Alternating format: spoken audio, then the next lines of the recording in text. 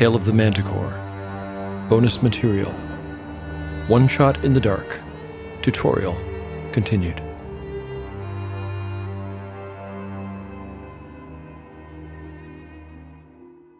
Hi, this is John, creator of Tale of the Manticore. Back between episodes 46 and 47, I released a tutorial of the first level of my new game, One Shot in the Dark, which is available now on DriveThruRPG for $1.50. At the end of that episode, I threw it out there that if there was any interest in my continuing with this tutorial and doing levels 2 and 3 and completing the game, to let me know. Well, I got a good response from that, so here I am, delivering as promised. The tutorial for One Shot in the Dark continued. For anybody who's listening to this that has not heard of One Shot in the Dark or has not heard bonus episode 4, I would recommend that you do go and listen to that first one because I won't be repeating some of the basic information that I established in that episode. Maybe a brief recap is in order, however. In the last episode, I played level 1 of One Shot in the Dark, which takes place in some caverns. I brought my 4 characters, a fighter, a cleric, a wizard, and a thief. They had one combat, and in it, the cleric was diseased by a giant filth rat. Luckily, the characters survived, and at the end of the level, they are able to reset their hit points and remove all the penalties incurred by that disease. So the characters begin level 2, fresh. And even better than that, I get to roll for additional hit points. And the way that works is each character type, fighter, cleric, wizard, and thief, has an assigned hit die. So I'll start by rolling for their new hit points using those assigned hit dice.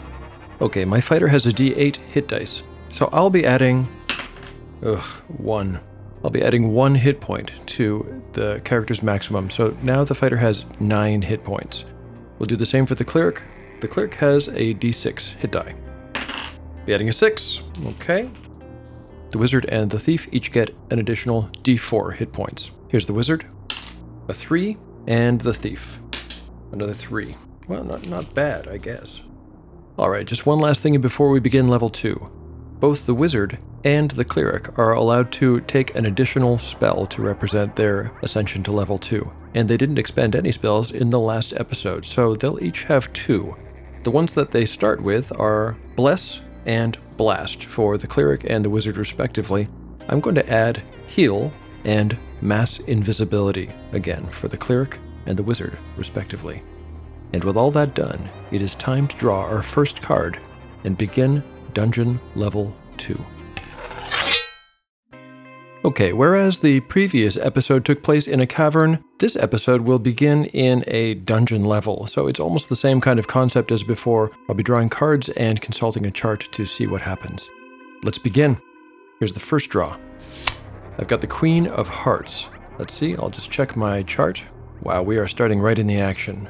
The first room of this dungeon is a sacrificial pit.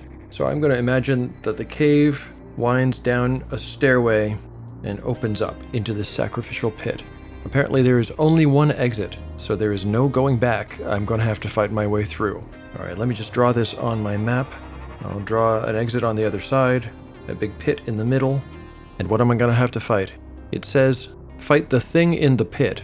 8 hit points, die 8 damage. Alright, I'm going to imagine some kind of many-tentacled creature that exists in a pit full of slime. Alright, we're going to start our first combat of the session. In One Shot in the Dark, the player always wins initiative, and every character will roll their hit dice to see if they score a hit. A hit is scored on a 4 or better, so I just like to roll all my dice at once. Looking at my dice, I only have 1 hit. That was the cleric. A cleric does a d6 of damage, so let's see how much damage our cleric does. 4 points. The thing in the pit now has 4 hit points left and is down to half. It gets to retaliate, and it will use a d8 to attack. That's a hit. Okay, now I'm going to roll damage using a d8 again. 5 points. Who's going to take the 5 points? I think it's going to be the cleric. The cleric goes from 12 hit points down to 7. And now we're on to round 2. Characters will attack. I'm looking at 2 hits, 1 from the fighter, 1 from the thief. And I'm going to roll my damage dice together as well. If I get 4 or better, I kill this thing before it fights back. Yeah, I've got a 7 and a 2 for 9 points, more than I even need. The thing in the pit is dead, and I can continue to the next side. which means I'll be drawing one more card. I've got the 5 of Hearts. Let's see, the 5 of Hearts is a 30-foot by 30-foot guard room. Sometimes room dimensions will be given, sometimes not. There are 2 exits. These are always in addition to the one that I've come through, so I'm just going to draw this on my map. It looks like I'm going to have to fight again because this room says draw a monster, but it also says draw loot. So if I win the fight, I'm going to get something hopefully good. All right, drawing a diamond for my monster. I'll be fighting 3 of diamonds, a gelatinous cube. Okay, drawing my gelatinous cube in the guard room now. The gelatinous cube has 10 hit points, which is a lot, but it only does a d4 of damage. It does have a special ability called Paralyzing Touch, so if I read down to see what that does, it says on each hit, roll a d20. On a 1, a character is out of combat. Alright, we're 2 rooms in and we're already at our second battle of the session. As always, characters go first. Here we go. Not a single hit. The gelatinous cube attacks with just a d4, so it would actually need a 4 on the die to hit me. A 4, yeah, it hit me. Let's see, I'm rolling that d4 again. Only 1 point. Who's going to take that? I'm going to give that point to the fighter. The fighter goes from 9 to 8 hit points. But now I roll a d20, and if I get a 1, the fighter is out of the fight completely. A 3. Okay, the fighter's going to be all right. We reset, and we start round 2. Here are the rolls for the party. Just 1 hit. With the d6, that's the cleric again. The cleric's going to do just 2 points of damage. Gelatinous cube down to 8 points. Now it's the gelatinous cube's turn. That's a miss. Reset, start again. Characters. There we go. 2 hits, the fighter and the cleric. Rolling the d6 and the d8. 13 points of damage, the gelatinous cube is destroyed, and this fight is over. Now I get to draw a card for loot. For that, I'll need my mini deck of clubs. Alright, drawing for loot. I've got an 8 of clubs. That's a Scroll of Dimension Door. I can remove 2 cards from the deck. Well, I'll do that right away. And this dungeon just got a little smaller and a little bit easier by using my Scroll of Dimension Door. How nice. Alright, I imagine my characters stepping through that dimension door. Where do they end up? Time to pull another heart. The 6 of Hearts. Let me check my table. Oh, okay. A green slime attack. Take d6 damage, 1 character only, with no save. Yuck. Yuck indeed. Let's roll the die and see what happens. A 5. Oh boy. I'm not rolling great. Who is gonna take that? I'm gonna give this one to the thief. That takes our thief from 7 points to 2. Yikes. You know, I think it's time for me to use my first spell. My cleric will cast Heal on the thief, and that will restore 4 hit points. Spells in this game happen instantaneously. You can do them in combat, in addition even to a regular attack. They just happen. Let me update my map here to show that we've dimension doored somewhere else, and really to the perfectly wrong spot. Green slime. Alright, let's continue on. It looks like it's time to draw another card. 7. A 60-foot by 60-foot unholy church with 2 exits. Alright, as always, that's in addition to the one that we came through. I'll put both of these doors on the far end. Let's see, what else does it say? Each character takes 1 hit point of damage from fear and despair. What exactly did you see in here? I know what I saw in here. I saw some unfortunate sacrificial victim splayed out on an altar with all their insides removed. Yikes. Every character takes 1 point, so current totals are Fighter at 7, Cleric at 6, Wizard at 6, the Thief, who is magically healed for 4 hit points, is at 5. Hopefully we can make it to the end of the level and get our hit points restored. Let's see, which of these 2 exits should I take? I'll take the one to the south. And drawing a card. 2 of Hearts, a flooded tunnel with 1 exit. Alas, your socks got wet. Well, there's worse things in life than wet socks. Let's pull another card. The 4 of Hearts. Secret Passage. Discard 2 cards from the deck. Well, if there's one thing that we're good at here, it's skipping ahead.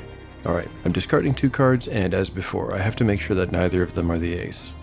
Jack, 10. Okay, time to pick another card. And it's the ace. How appropriate that the secret passage takes us to the entrance to the next level. Alright, I'm going to draw on a staircase at the end of my secret hallway here, and write down to level 3. Level 3 is the crypt, and it's the final level of One Shot in the Dark. If we can survive it, we can fight the big boss and end the game. Just like when we reach level 2, we get to roll our hit dice for new hit points and add them to our new maximums. Let's go ahead and do that, and hopefully we'll get some good rolls here. So the fighter is starting with a base of 9 hit points from level 2, and we'll be adding 3. Not the best. The fighter's new max total is 12. The cleric begins with 12, and I'll be adding 2 points for a new total of 14. The wizard begins with 7, and I add 4. 11-point total, and the thief adding 3 for a total of 10. Overall, pretty good rolls. As before, I get to choose new spells. I've used up my heal spell, so I can never choose that again, and that spell slot is not restored, it's gone. I do keep my bless spell, because I never used it, and the wizard hasn't used any spells at all, so I think I should probably start using some of them. There's no point in finishing the game with any spells left over. Alright, let me look at my spell list and choose a couple of good ones. The cleric is going to take Banish, destroy one undead enemy other than a boss. The wizard will take, why not, Lightning. On a successful attack roll, a 4 on a d4, this spell instantly kills any enemy, including a boss. Well, that's a Hail Mary. Alrighty, it's time to get our map paper ready because we are going to level 3, the crypt. To begin, I'm going to rebuild and then shuffle my mini deck of hearts, so I start from a fresh pack. Okay, here's my first card. I've got a 4 of hearts. False hope. You see something that lifts your spirits. What is it? Turns out you were wrong. Lose initiative in the next combat. The monster strikes first. What did I see? What did I see? Okay, I think my cleric thought he saw a holy symbol on the wall, but on closer inspection, it turned out to be a corruption of that holy symbol. Inverted, opposite, and blasphemous. I also have to update my map, so there's no description of a location here, so I'm just going to imagine that the stairway ends in a hall, and this is where the unholy symbol was discovered, mounted on the wall. Time to pick a new card. 10 of hearts. 30 by 60 foot catacombs. 1 exit. Draw a monster. Draw loot. This battle could be tough. Okay, I'm drawing this catacombs on my map, 30 feet by 60 feet. With 1 exit at the far end. Now I'm going to my diamonds deck to draw a monster. 8 of diamonds. 3 shadow fiends. 6 hit points. D6 damage. Undead. Undead are special in that they are immune to enthrall and poison spells, neither of which I have anyway. Okay.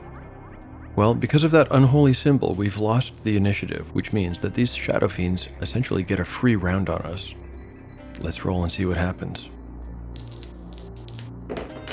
Amazingly, there are no hits. That's good news. So now it's my character's turn. I think that the cleric is going to use his spell of Banish, which will instantly destroy one of these shadow fiends. It doesn't even take the place of his attack. He'll get to attack in addition to doing that. Alright, I'm rolling all my dice together. Only 1 hit, but it's the fighter, so there's a chance here that we could take out another one of these shadow fiends. A 3. No, we don't. We just take it down to half hit points. That round is over. It's the Shadow Fiend's turn.